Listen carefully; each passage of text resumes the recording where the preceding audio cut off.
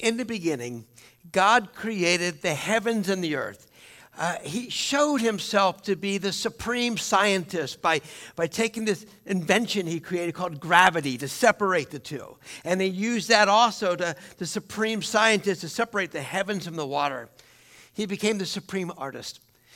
He had colors such as blue and green and yellow and brown, and he spread them across, and he molded up these mountains, and he put valleys in the way, and he showed himself the supreme beauty.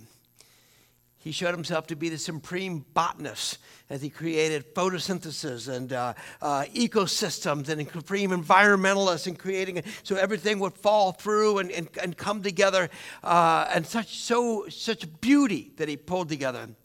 He showed himself to be the supreme physician as he put together the life forms such as the animal creations.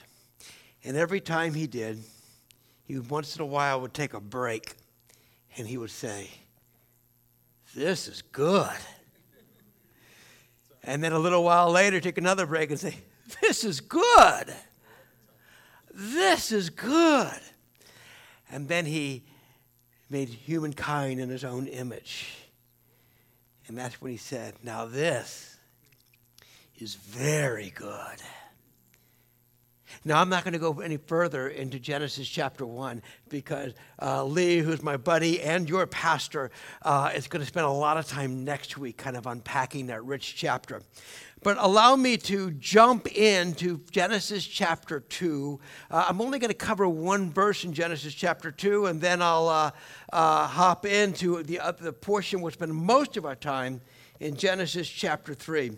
But Genesis chapter 2, we're going to skip to verse 16, and it says this. "And the Lord God commanded the man, 'You are free to eat from any tree in the garden. It's all yours. And you must not eat from the tree of the knowledge of good and evil. For when you eat from it, surely you will die.'" Well, I think God was talking and instructed that for a couple of different reasons. One, if we don't have the choice to follow him, in other words, if we don't have the choice to not follow him, then we're nothing but robots. And God Almighty wanted a relationship. So he wanted us to choose him every day, choose him, that I want to have a relationship with you. So he gave the opportunity to say, "I don't choose you." Now, I'm going to say something in here in a minute for a theological standpoint. May blow some of your minds. You may be like, "I never heard of it that way before," but you just bear with me. It's fascinating to me that God says, "Do not eat from the tree of the knowledge of good and evil." Now, the first part won't be a surprise to you at all. God doesn't want you to know evil.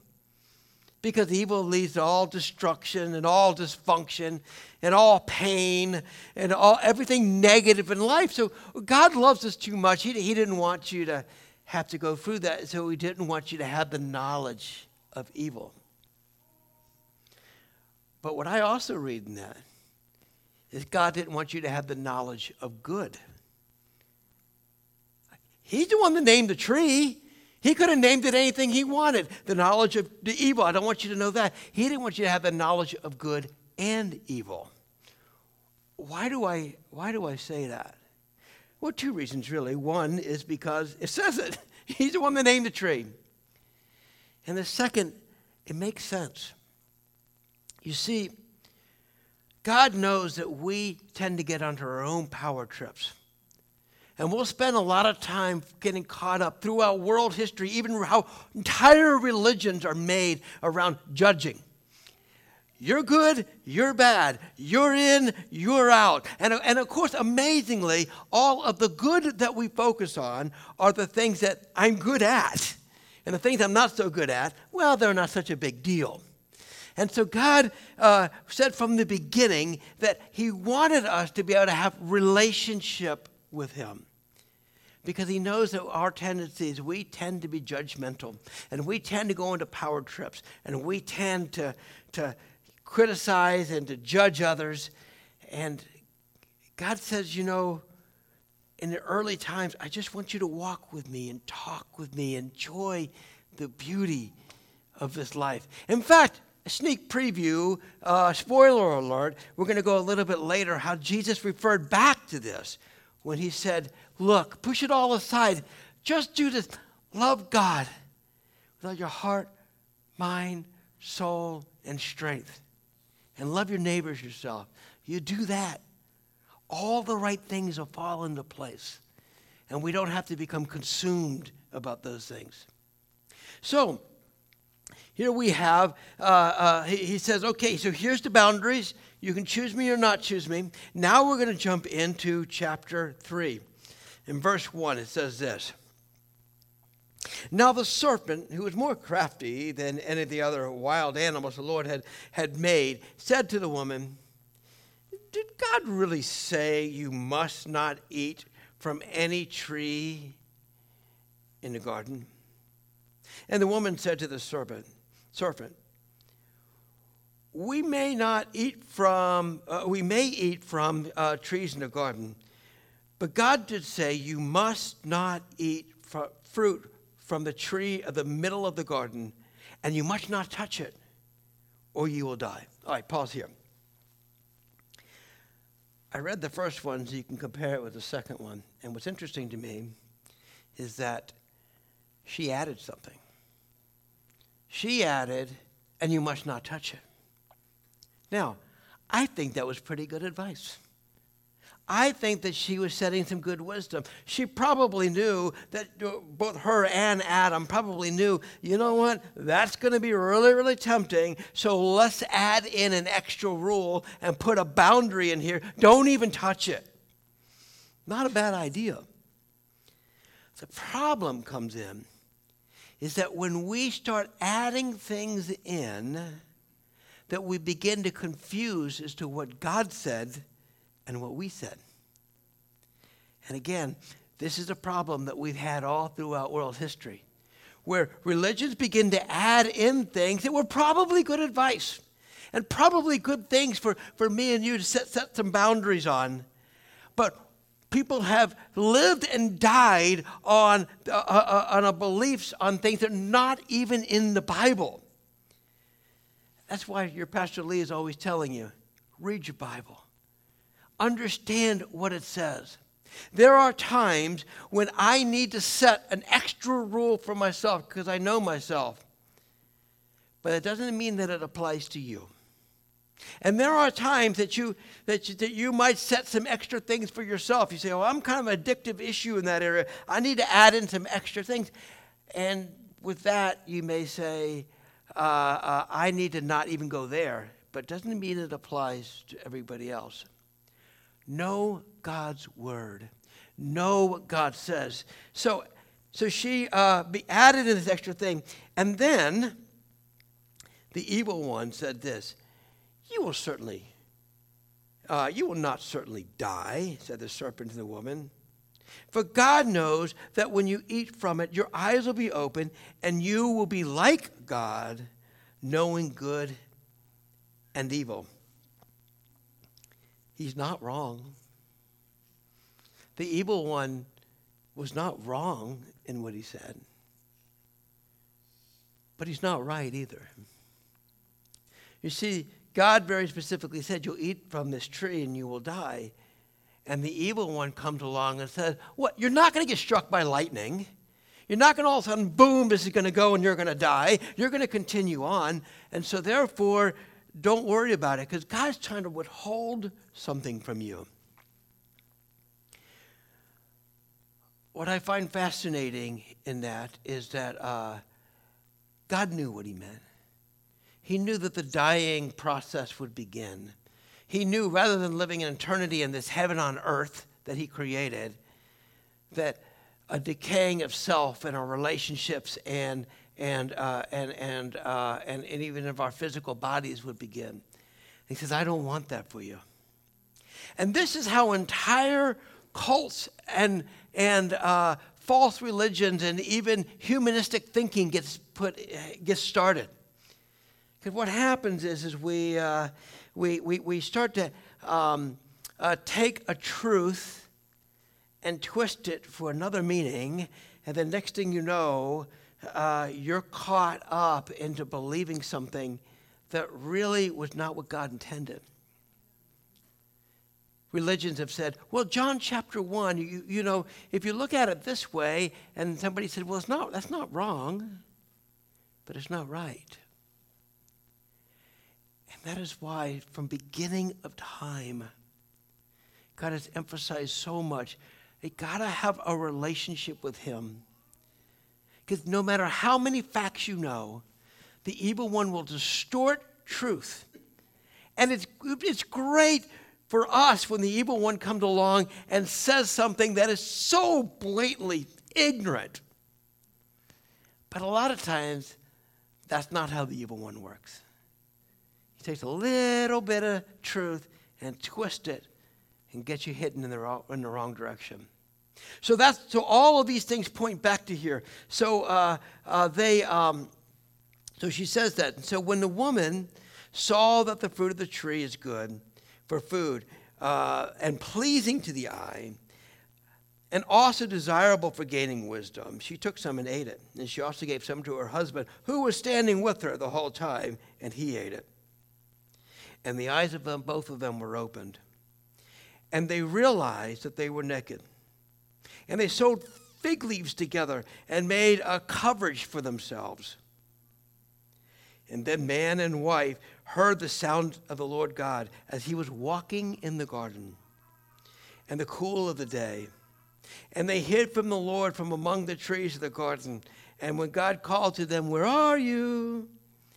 he answered, "I heard you in the garden, and I was afraid, and I was naked, so I hid." And God said, "Who told you that you were naked? Have you eaten from the tree that I commanded you not to eat from?" And the man said, "The woman that you put here with me, but which is a double thing. The woman that you put here with me, she gave me the fruit of the tree. I ate it." And the Lord said to the woman, "What is it you've done?" And the woman said, "The serpent deceived me, and I ate." Skip down to verse 23.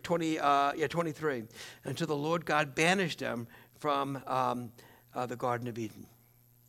All right, what took place here? God created this heaven on earth. In other words, if you want a great picture of what life was meant to be with him, this is it. To walk with God, talk with God, be able to enjoy the fullness of who he is. God created the sense of beauty. There was no stress. There was no pain. And then when they ate from the forbidden fruit on the tree, for the first time in world history, albeit world history was really short at this point, for the first time in world history, brokenness entered into the world. And brokenness took place, from what I see, in 4 different ways. The first way was the brokenness in their relationship with God. For the first time in world history, this short bit of time, for the first time in world history, there was a sense where Adam and Eve put a barrier between them and God. And God, you got to understand, you got the imagery of what relationship with God was like? God walked through the gardens. Hey, God, I got a question for you. You know, I was thinking about calling that animal platypus. What do you think about that? And God said, "Oh, that's a cute name, Adam. Go for it." There was a relationship. There was just a beauty of the way life was intended to be. And for the first time in history, a barrier took place and brokenness entered into the world. The barrier was set by us. And the imagery I have is like the same imagery when my kids were 3 to 5 years old. And we would play hide and go seek. And they're hiding behind a little tree. And they think they're so smart and pulling it off. And God's going along with it and saying, "Adam, Eve, where are you? Shh." And then they know they've been found. Spoiler alert. towards the end of this message, we're going to be looking at ways that we are broken and that where we need to be reconciled with God. I want you right now on this first one, this broken relationship with God, I want you to begin thinking of ways that your relationship with God is broken. Now, if you're a non-believer, that's a pretty easy one for me to go ahead and tell you what it is. You're living by the knowledge of good and evil. You're trying to live by that tree. If I can have more good and less evil, then I'll probably be okay. And I would say, no, what you need, according to God's word, is a relationship. As we found not only in Genesis, the relationship with God took place, but all throughout history and found on the cross, where God died on the cross. Jesus sent his only son to die on the cross so we can have relationship with him. And we don't have to live by the knowledge of good and evil anymore. We don't have to try to be more good and less bad. It is more about the relationship with him, and all of that will fall into place. If you are a believer, I want you to begin thinking about what are ways that you have brokenness in your relationship with God. For some, you haven't been spending much time with him lately. You're kind of a Sunday goer, and then you get your gas tanks filled and come back the next Sunday, and you need to spend more time. For others, you might be angry with God. For others, you may feel like you felt a sense of hurt from God. It's okay. You can confess these to God. I'm asking you to be intellectually honest with yourself. Allow the Spirit to speak in your heart right now and ask, what are some ways that I'm experiencing some brokenness, some barriers with God? Okay, the second way that brokenness took place in the short time of world history is the brokenness of self-identity. What was the first thing they did? They sewed fig leaves and they hid themselves. Up until that time, they were comfortable in their own skin, literally. And they could just go and enjoy, and they felt because their identity was in their relationship with God. Spoiler alert, we're going to talk a little bit later about our identity in Christ. But right now, their identity was in their relationship with God. I didn't have, and what the Bible says, shame entered into the world. For the first time in history, shame entered into the world. And what happens is a sense of brokenness where God began convicting in their hearts about, that they began looking inward and started feeling insecurities. Started feeling like maybe I'm not good enough. Started comparing themselves to others. Maybe started to begin to cover up, in different ways. And so this is the second area, spoiler alert, that we're going to go into the end of the message.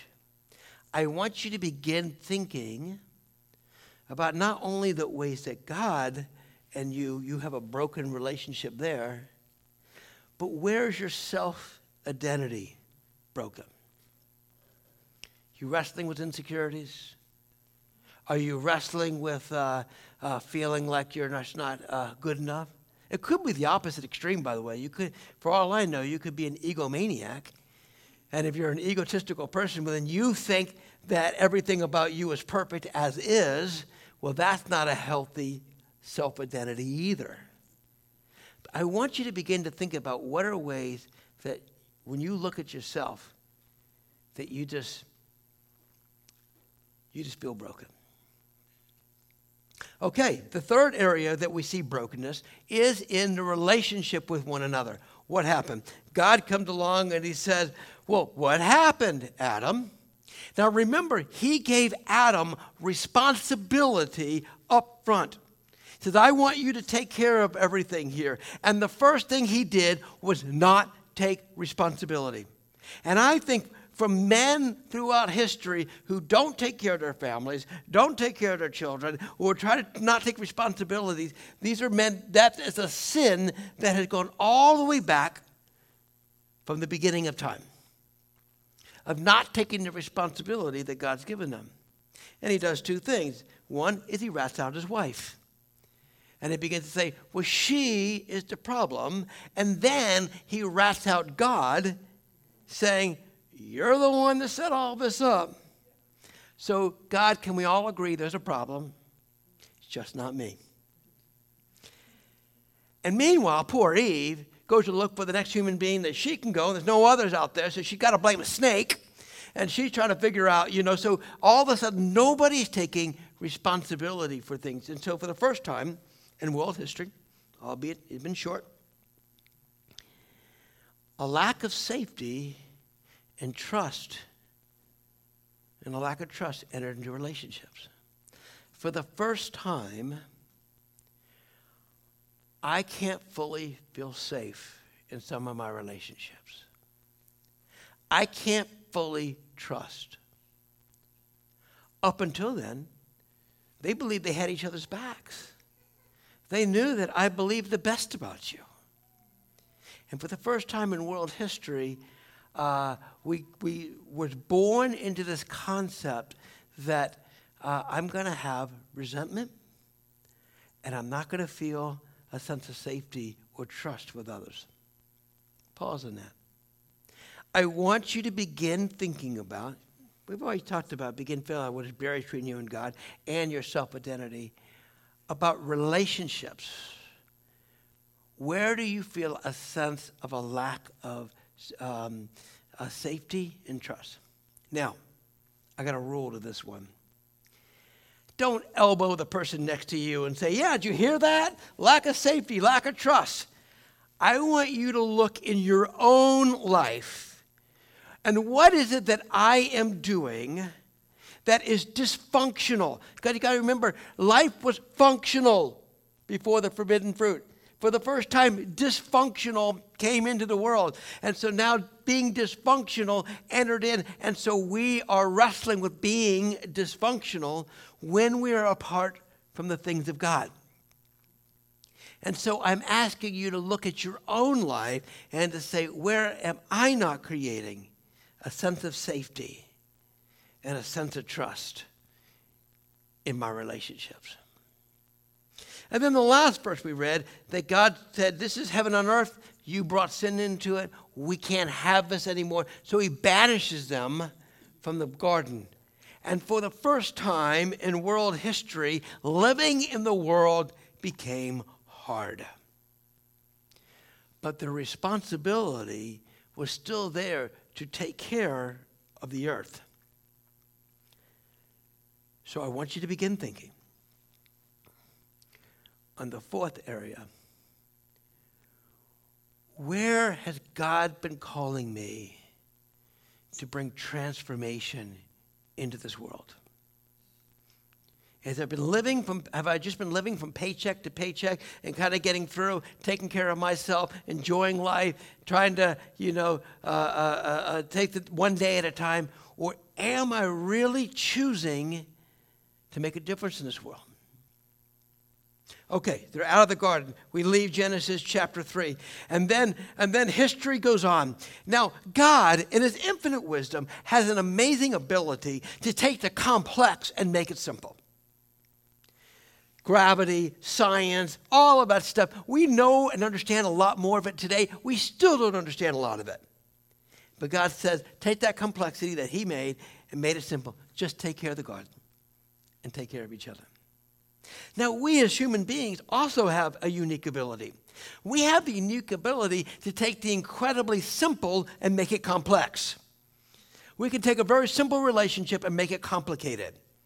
And we did that throughout history, even in religion, where we tried to talk about, what are all these rules and trying to control them, whatever. And so finally God comes along and said, okay. 10. These 10 commandments. I'll make it simple for you. Just follow these 10 commandments. And we're like, okay, God, sounds good. History goes on, and we got sub-commandments and, bylaws and, different things like that. Next thing we know, we have all these different religions. Well, how do we know you're not following that commandment? And wait a minute, you ate something on the Sabbath day, so you're breaking that. And they made it very, very complex again. So Jesus comes along, God's only son, and says, okay, 2. Follow these 2. Which points us all the way back to the Garden of Eden. that says a simple life of just walking and talking and knowing God and being in relationship with each other, with him, and a healthy relationship with each other. Love God with all your heart, mind, soul, and strength. And love your neighbors yourself. You do these two things, everything good will fall right into place. Everything healthy will fall right into place. Everything functional will fall right into place. And in all four of those areas where you're wrestling with dysfunction, by doing those two things, they will automatically begin being in transformation into what healthy and what life was supposed to look like. But let's not stop there. The Apostle Paul came along and he was teaching, and he's teaching these very basic principles. And he gave a very simple understanding that I think goes all the way back to the Garden of Eden. Is through these two great commandments. And I think it really shows, if you ever have asked the question, what is my purpose in life? Have you ever asked that question? Why do I exist? Well, what is my purpose in life? In 2 Corinthians chapter 5, I don't have time to go through this entire passage, so I'm going to pick 2 verses, but the whole chapter had a lot of richness into it as well. Chapter 5, verse 18, and this is from God, who reconciled himself through Christ and gave us the ministry of reconciliation. That God was reconciling the whole world to himself in Christ, not counting people's sins against them. And he committed us to the message of reconciliation. I think when we look to know what our purpose is, we're called to the ministry of reconciliation. And it's found in 4 ways. The first way is to be reconciled with God. Throughout the world history, as God has had intended a healthy life as it was intended to be, a healthy relationship with him, he's been beckoning us to come back, and he wants us to be reconciled with him. So I bring you back to where I promised I would bring you on the first one. Where do you have brokenness with God? If you don't have a relationship with God, then you're stuck and hung up on the tree of the knowledge of good and evil. You're playing a game where you say, if I can do enough good and figure out the good card and beat the evil, then I'm fine. Life was never intended to be that way. God wants a relationship with you. And if you don't think that you have a relationship with him, please talk to one of the leaders here at this church. They want to show it to you, because everything else we talk about is futile if you don't have that basic premise. Now, for those of you who are believers, now we're going to talk about an issue of discipleship. I want you to pick one way that God has called you to the ministry of reconciliation, that this week you wish to be reconciled with God. Our English words have a little bit of a limitation. Reconcile means that on both sides, we admit where we're at fault and go together. Well, God has nothing on his side. Okay, God's good, but where is it that I put a barrier between me and God? I'm going to give you an example in my life. Spent several years ago, at that point, I'd spent several years serving God. And something horrible happened to me and my family. It caused so much brokenness that I was angry with God. And I was done. I was already into professional ministry, and I was done. My anger was God as such as that I didn't want to have any more relationship with him. Out of God's grace, he didn't let me go. And it was okay to confess to him, God, I'm angry with you. Now, God didn't do anything wrong. But from my limited perspective, I began to think God failed me. So I reconciled with God by beginning to go through this process saying, God, help me to understand. And out of those broken pieces, God made a mosaic out of my life that allowed me to become the kind of a leader and a pastor I never would have been.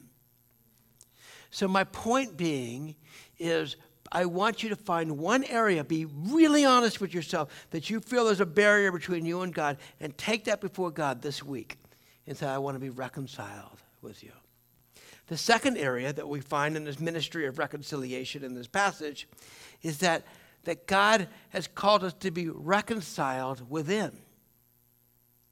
Now, here's the beauty. In the New Testament era, we call that our identity in Christ.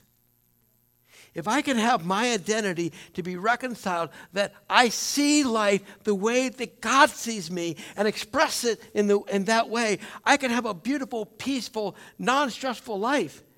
Now, all of us are wrestling, so we're growing to have our identity in Christ. I'm not there yet, but I'm growing there. So I want you to ask yourselves, what is one area in your life? Maybe it's your insecurities. Maybe it's a sense of self-doubt. Maybe, because it could be the opposite extreme of being egotistical. I'll give you an example in my life. So I struggled with a challenge early in my adult life that I jokingly called to my closest friend, I had daddy issues. Let me tell you what I mean by that. You see, my dad, he was a good man in a lot of ways. He never once said, Bruce, I'm proud of you. And so what happened is early in my life, even long after moving out of my home, I began trying to do things, even in my ministry, of just trying to do it in a way that inwardly I wanted my dad to say, good job, Bruce. And my earthly father never did it. I had to go to professional counseling, a Christian counselor, and to help me to see through some of that and think my identity was so driven by his approval that even the good things I was trying to do for God were dysfunctional at best. And so I began, this is several years ago, I began to realize, you know what, Lord, my identity is in you, in my heavenly Father, not my earthly father. I'm not calling my earthly father a bad man. He's a product of the environment he grew up in. I'm just saying that for me, once I began reconciling an area of brokenness in my identity, then all of a sudden so many other things started coming through. Third area, relationships. I want you to pick, we are called to the ministry of reconciliation. So you're not only reconciling with God, reconciling with ourselves, but reconciling with others. What are at least one area in your life that you have a broken relationship that you can be proactive and do something about it? I'll give you an example in my life. My family system that I came up in was kind of a non-confrontational. We didn't fight. My wife's family system was the opposite. They were verbal extroverts, and they fought it out, got it out, and moved on. So when we got married, and she got strong, and I said nothing, it was very obvious to me. She was the one with the problem. It wasn't me. I wasn't fighting. She's the one fighting. And I had to realize after a lot of intensive and me growing up to realize I was creating that environment and I was just as much guilty as she was. And we had to reconcile in our relationships. But up until then, for a while, I was blaming her. And I'm asking you to own your stuff. And when it comes to having reconciled relationships, are there areas where you need to forgive? Are there areas where you need to kind of do some soul searching? The fourth area is reconciliation unto the world.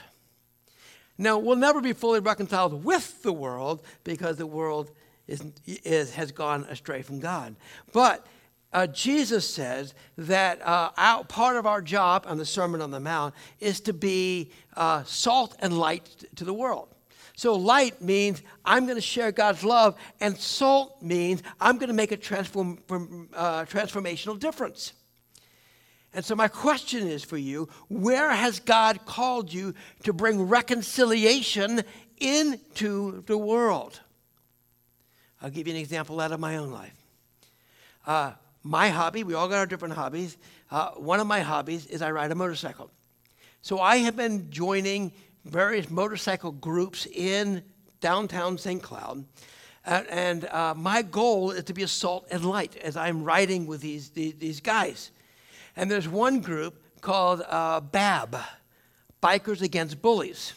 And what we do is we ride up, oftentimes at school, we work it out with the principal. We don't even acknowledge the bully. We acknowledge the kid being bullied, giving them high fives, setting them up on the bike, whatever. And all of their peers see that. For me, it's partly that I can be transformation for this child's life. That's the salt. The light, for me, is my fellow bikers. There's some that know Jesus, and there's a whole lot that don't. And so my job is to bring reconciliation by bringing the love of God into that. So that's how I am living the ministry of reconciliation in that fourth area. So when it's all said and done, I want to close with this. What is your purpose in life? What has God called you to? I don't think it's as complicated as we like to make it. We're called to the ministry of reconciliation with God, within yourself, within your relationships, and bring reconciliation to the world. Would you pray with me? Father God, I thank you for this opportunity that we can come, serve, love, and know you. And we just pray that you would be glorified and show us what it means to live out the ministry of reconciliation as we were broken, found in Genesis chapter 3, and reconciled through the cross. May we live out our calling. And Lord, each of us was challenged in 4 different ways to be an expression of the ministry of reconciliation. Bring that to our memory all throughout this week. Through Christ we pray. Amen.